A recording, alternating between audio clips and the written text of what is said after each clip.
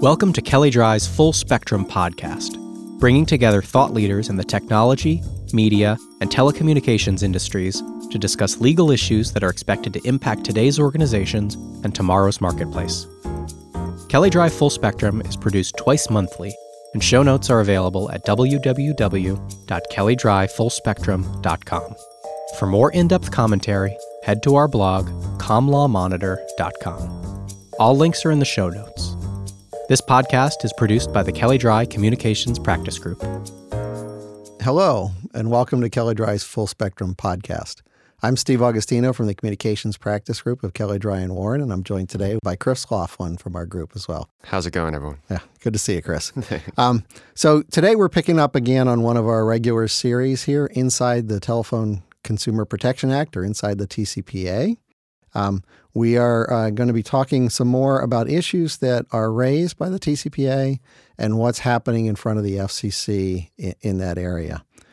This is, I believe, our fifth episode in the series. If you have not listened to any of the earlier ones, I encourage you to go back. It is not required for this particular episode, but you might find them interesting and helpful. So today what we're going to do is we're going to take an in-depth look at FCC's current efforts to reduce the volume of illegal robocalls. And we're specifically going to focus on call blocking and call authentication today. So two different techniques that are part of the overall anti-robocall effort. The first point I want to make is it's very important here to note the differences between illegal robocalls and unwanted calls or nuisance calls. These are not the same things, even though a lot of times in ordinary conversations on this topic, they tend to get conflated.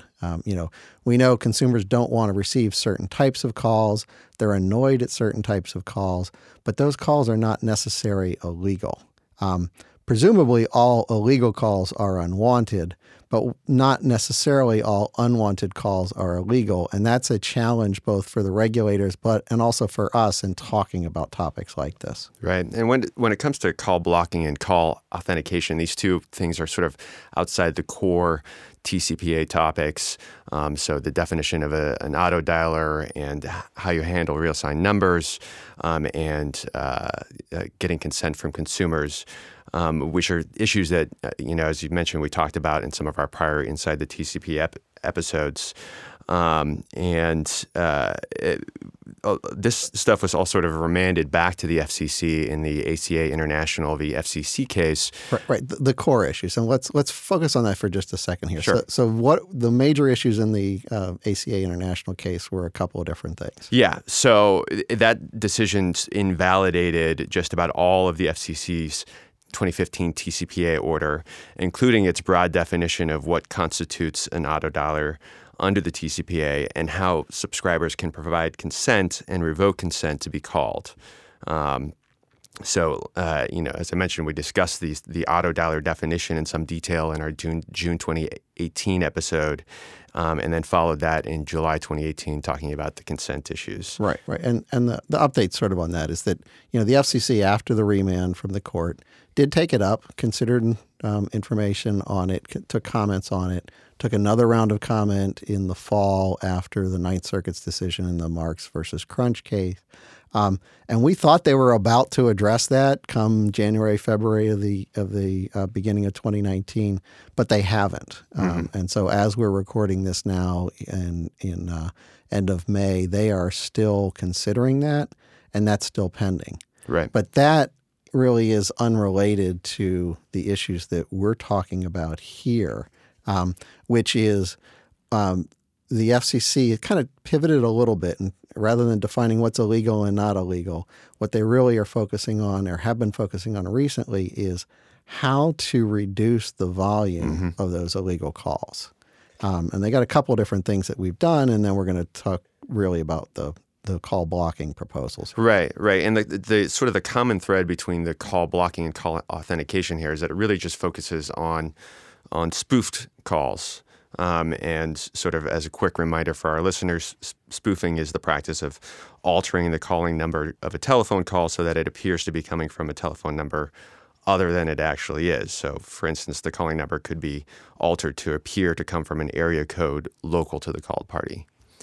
And, as of course, there are many legitimate uses for spoofing a call, such as businesses that present its consumer callback number on all outbound calls, calls originating from teleworkers, and calls from certain sensitive areas like domestic violence shelters or government offices.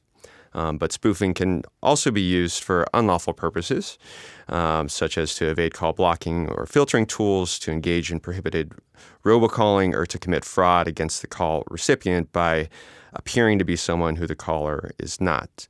And we've mentioned the most well-known example of this before on this series.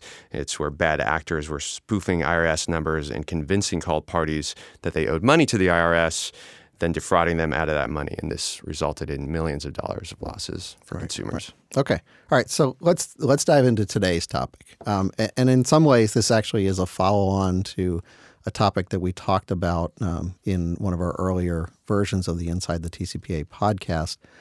In September of 2018, we talked about call blocking attempts at that point and what was the status of it. And a lot has changed since then. So what I want to do, though, first is kind of give a little bit of background here. The first call blocking order was in November of 2017. Mm-hmm. And in that order, what the FCC did was they aimed at blocking certain types of illegal spoofed calls. And as you mentioned, they focused on spoofing, not on the content of the calls and not on the whether they're scams or not. They really focused on certain characteristics that were identifiable here. And it was kind of, to some degree, low-hanging fruit, really. Right. What the commission had done was they ruled then in 2017 that carriers were permitted to block 4 types of calls. And they're relatively narrow, and we'll go through them here quickly. They could block calls that are on a do not originate list. Those are calls from numbers that the actual owner of the caller says, of that number says, I don't place outbound calls on that. That's the IRS situation there. Actual legitimate government numbers, they don't place outbound calls on that. So if it's showing that number in the caller ID, the carrier can block it. They also can block calls that are coming from invalid numbers, area codes that don't exist, area codes that show all nines, 999, 999, et cetera. Ones that are less than 10 digits, et cetera. Those things can be blocked because they're invalid. Then there's the unallocated numbers. Those are numbers that are still in the database to be assigned to a carrier. They haven't been brought out of that. So obviously, if they haven't gone to a carrier, they can't be in use anywhere, and it's clearly invalid to use those. And then the fourth one the commission allowed was unassigned numbers, which is numbers that are allocated to a carrier but are not actually assigned to an end user yet. And in those 4 instances, the FCC said in 2017, it's okay to block those. Right. And, I think there's some evidence out there that fourth category isn't really being used to block calls, the unassigned numbers. And the reason is because the carriers are not sharing between each other whether they've assigned a number or not to a consumer. So they might block it for the consumer, or the subscribers that they have, but if it terminates at another carrier, they're not going to know to block that call. If you're Verizon or whatever, you're not going to want to tell AT&T and your competitors whether or not you've assigned certain numbers or how much you've assigned. Right. So it's competitively sensitive. That's probably not used.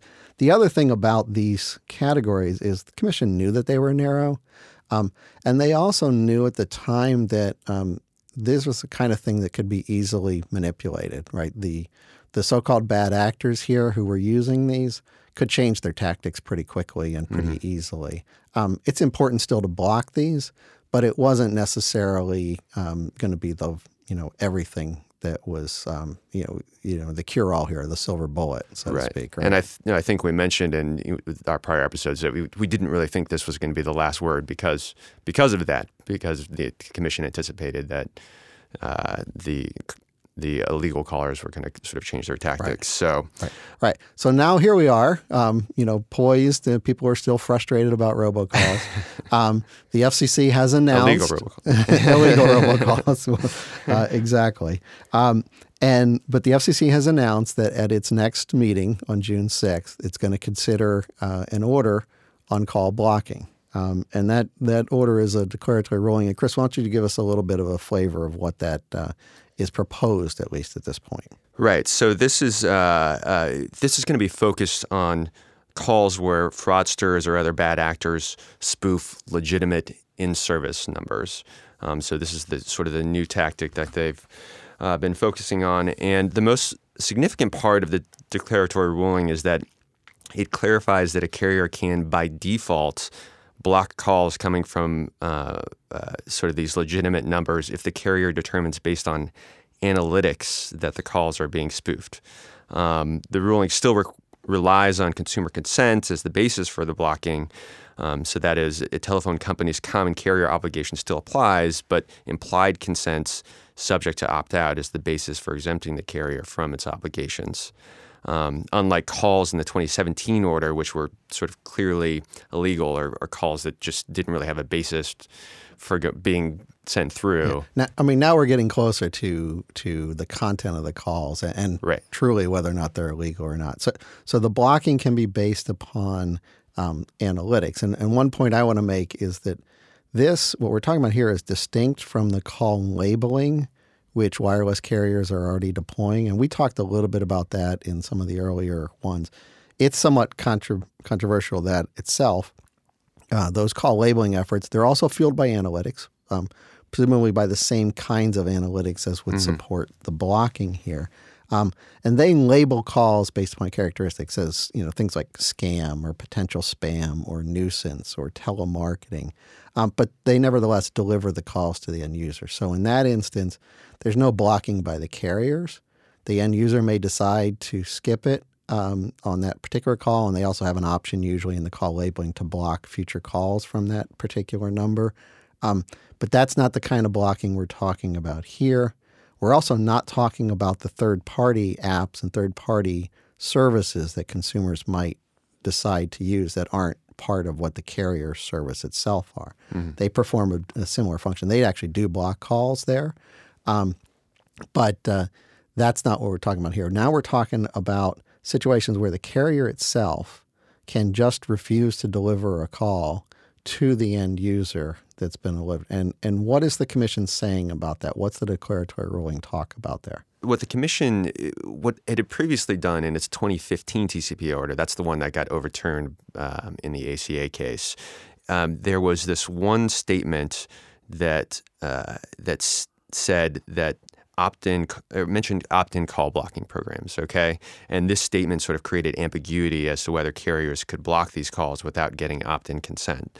So the declaratory ruling says that the commission has not identified any provision in the Communications Act that mandates an opt-in regime, and then goes on to urge carriers to adopt tools to facilitate analytics-based call blocking and set it as the default.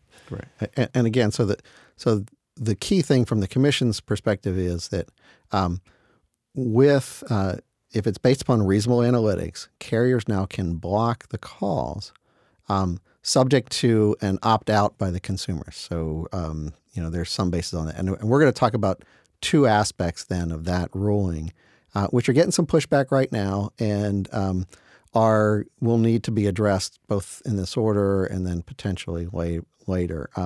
So there's two types of concerns here.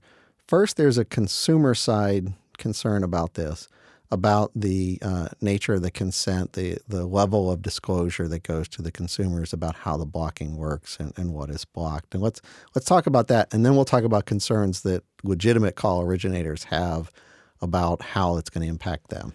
Right. So on the consumer side, the commission sort of expresses this belief that consumers will welcome having this type of call blocking as the default. So they're going to be happy with not having to go opt into this kind of program. But the commission also sort of recognizes that there are also some consumers that might not be happy with the carrier making the decision about whether or not to block their calls, particularly because there is some risk that they might block calls that the consumer actually wants. So the commission goes into a little bit of detail in the declaratory ruling about what carriers must do to inform consumers that this is happening and to give them the opportunity to opt out of the program. And that's a pretty common consumer protection Right. concern anyway, right? The adequacy of the disclosure. You have to, if you're going to do something on behalf of the consumer, particularly on an opt-out basis here, you have to offer sufficient information for the consumer so they can make an informed choice. They can know these are the types of calls that are going to be blocked. Obviously you can't go into too much detail about the methodology that's used for that, but consumers need to know what's going to be blocked or what happens to it. I mean, in theory, these might get sent to voicemail rather than ringing the phone, or might be put in some other kind of mediated process before they get brought to you. But the concern there is making sure that the carriers provide enough information and in a way that's clear and easy for the consumers to understand, so that they can decide whether or not to opt out of that program. Right. And so, what I expect there is that even after the declaratory ruling, we're going to have the same kinds of consumer protection issues that you normally have there. Is the disclosure of what the practices are accurate? Does it cover all of the practices? Was it sufficient to provide a meaningful opportunity for the consumers to decide whether or not they want to use this program or use something else, presumably? Right, and so far though we haven't seen anything sort of in the record after the draft order was released to sort of indicate that a lot of consumers or at least from consumer groups that they're concerned about this. So we'll see if after the fact that maybe they'll raise their eyebrows about it. We'll see. Yeah, but what we have heard yes. is from the call origination industry, and these are telemarketers, debt collectors, healthcare providers, others who are placing outbound calls to consumers, trying to reach consumers. And their concerns, Chris, why don't you walk us through a little bit of what their concerns have been in this area? Yeah, they're concerned that the analytics might generate false positives, so block calls that are not illegal or that the consumers would want to receive. So again, these are legitimate telemarketers and callers. And the declaratory ruling says that carriers may offer opt-out call blocking programs based on any reasonable analytics designed to identify unwanted calls. So it's not particularly specific, although the Commission does give a lot of different examples of what that might entail. So it says that a call blocking program might block calls based on large bursts of calls in a short time frame, low average call duration, low call completion ratios, invalid numbers placing a large volume of calls, common caller ID name values across voice service providers, large volume of complaints. We could go on and on and on, but I think the point is that some of these might still capture those legitimate telemarketers. Yeah, it's certainly possible. I mean, these are the kinds of things that are out there because the bad actors in the area are constantly changing their tactics, and they're constantly trying to avoid being detected. So they tend to bounce from number to number quickly. And so the challenge for the call analytics industry is to identify that, to recognize these factors. And these factors are, it's dynamic. They're ever changing. They can jump and start spoofing at a legitimate number for a short while, which will affect the call volumes and might affect the total numbers. So it's possible that you can have a number that gets treated differently 10 minutes from now than the way it got treated today, right now. And that's a real challenge. And what the FCC has said so far has been, as long as it's reasonable, and they're not very prescriptive so far in this area, right? Yeah. No, they're not. Although they do, one of the things that they sort of add in, and we're going to talk about this in a second, is that whether calls can be blocked based on the shake and stir framework, which is the call authentication portion of the discussion. Right. Yeah. We'll go into that in a little more detail. But so far, what we've seen is the pushback has been, there are going to be false positives on this, and that raising concerns that these are inaccurate and how that's going to be addressed. And one thing to understand here is that the analytics companies and the carriers that are deploying these also recognize the problem of false positives. And they also don't want to see that. That's not meaningful for their customers if you're blocking a call that they actually want to receive. They have kind of a challenge on that. So they all say, yes, we have a feedback loop of some way for you as the call originator to provide us information. They're reluctant to go with whitelists to automatically approve certain types of numbers because of concerns that, others might spoof that, right. On top of it or that sort of thing. They're also reluctant to disclose too much about how they do it. Because then the bad actors could try to reverse engineer what's being done and still avoid the detection, and now we haven't solved anything. Right, but they're really sort of walking this line between being over-inclusive or not being over-inclusive and not being under-inclusive, which, as you said, is a difficult challenge for them. Yeah, and it's a real challenge. So I think that, the thing to watch here is what the commission says about what's a reasonable analytics process? Do they put more on that? Do they become prescriptive on this? If so, how much? And what they say about that feedback loop part of this as well. And that's been something that was raised a year or so ago anyway, is this accurate and, what's happening? What are the processes? But I will say this, I don't expect this FCC to be very prescriptive. That's not the way that they have, operated here. And I think they're going to be reluctant to interject themselves in disputes over the blocking results. So, while they might say, we're going to monitor this, we're going to look at this, I don't expect, too much by the commission at this point. I think they're going to kind of let this happen, see what the results are, see how the industry and the call originators and the consumers all react to it, and then maybe assess, later what they want to do. That's a kind of a typical way the commission would address something like this. Right. Yeah. And you mentioned, I just want to throw in one more piece here. You mentioned whitelist, and it's just another small piece of this declaratory ruling is that they do actually allow consumers to use whitelist. So that's where the subscriber opts in to provide that carrier with all the telephone numbers that they from which they want to receive phone calls, and the carrier blocks any call that's not on that list. So we'll see if consumers actually take that up. Consumers want to do that, yeah. I might never get a call from you, Chris, right? Yeah. You might not be in my contacts I see. already. You don't want to put me on the white list, Steve. I see. Okay, so we're gonna move on to call authentication next on this. Right. This is a further notice of proposed rulemaking by the commission. So proposing rules or potential rules for dealing with call blocking in scenarios after this new call authentication system is in place. And we don't have time to go into all the details of the new call authentication framework, but Chris, why don't you give us a little bit of an overview of what that is? Right. So Shake and Stir is sort of this industry-developed framework that is designed to allow carriers to authenticate and verify the identity of callers for calls carried over IP networks.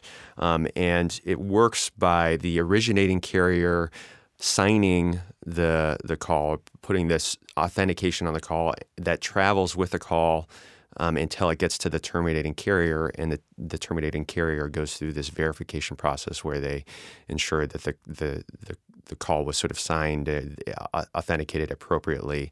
And if that's the case, then they will send the call to the consumer. Right. Yeah, it's sort of a trusted system. If I'm the originating carrier, I'll verify and say, yes, this entity is entitled to use the particular number. It's really, like before, it focuses more on spoofing than anything else, right? So the number might be spoofed, but I, as the originating carrier, will say, yeah, they're entitled to spoof that number, or that is their number.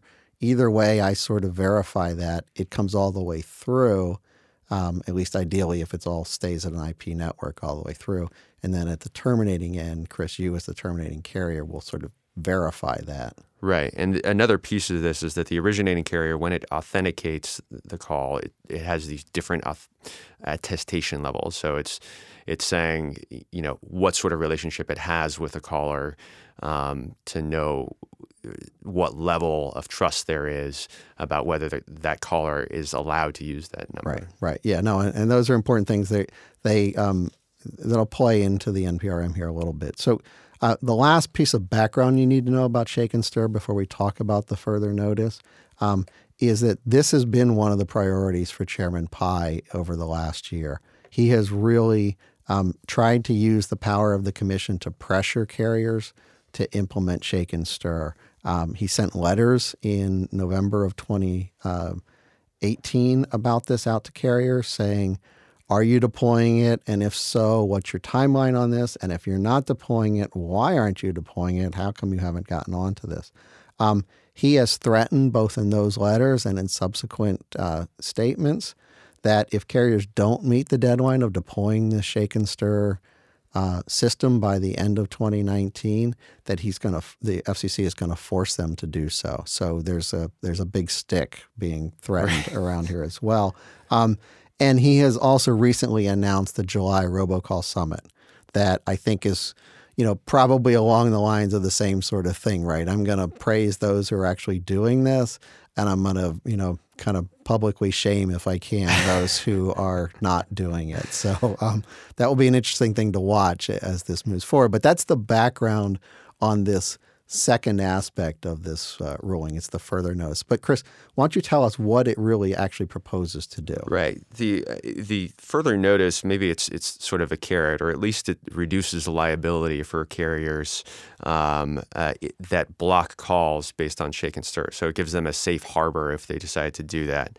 And the important pieces here is that it's only if the call is not authenticated. So the call has to have gone through the Shake and Stir framework. The originating caller authenticates it, and then the terminating carrier goes through the verification process. And if they can't verify the call, then they can block it. It does not cover calls where the originating carrier didn't go through the authentication process.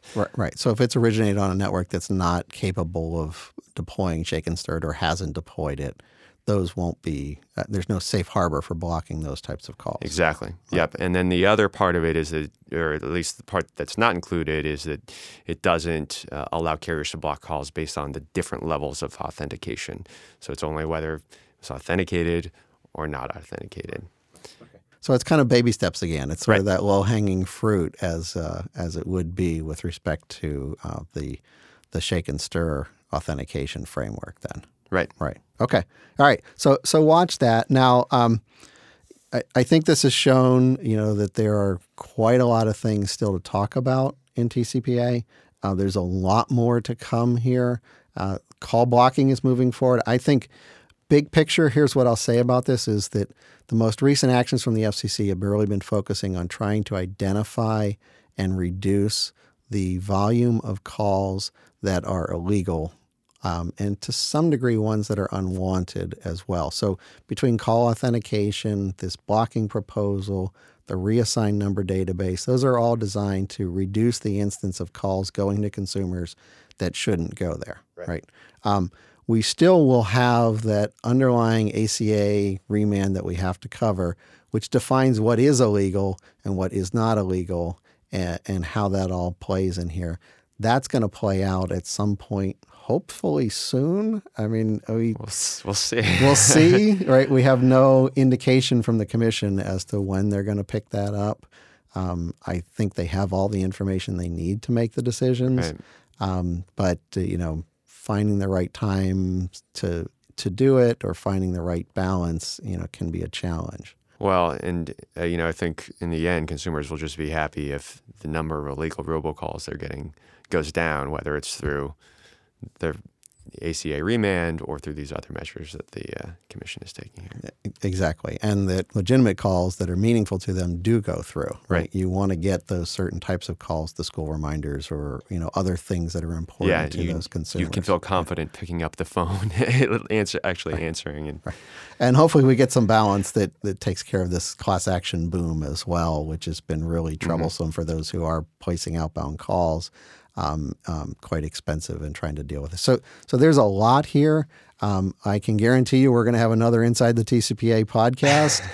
We may have several more as you see how much is out there. But I want to thank everybody for listening. I want to thank you for sticking with us for one that ran a little bit long overall, but I think there's a lot of information here for it. So keep watching these issues. They will be moving along, and we will be giving you updates on all of our outlets here, our Twitter account, our blog, these podcasts, and other things. So keep track and follow Kelley Drye's communications practice. Thank you very much. Thank you. The views and ideas expressed on this program are strictly those of the hosts or guests and do not necessarily reflect the views or ideas held by Kelley Drye & Warren LLP, its staff, or management.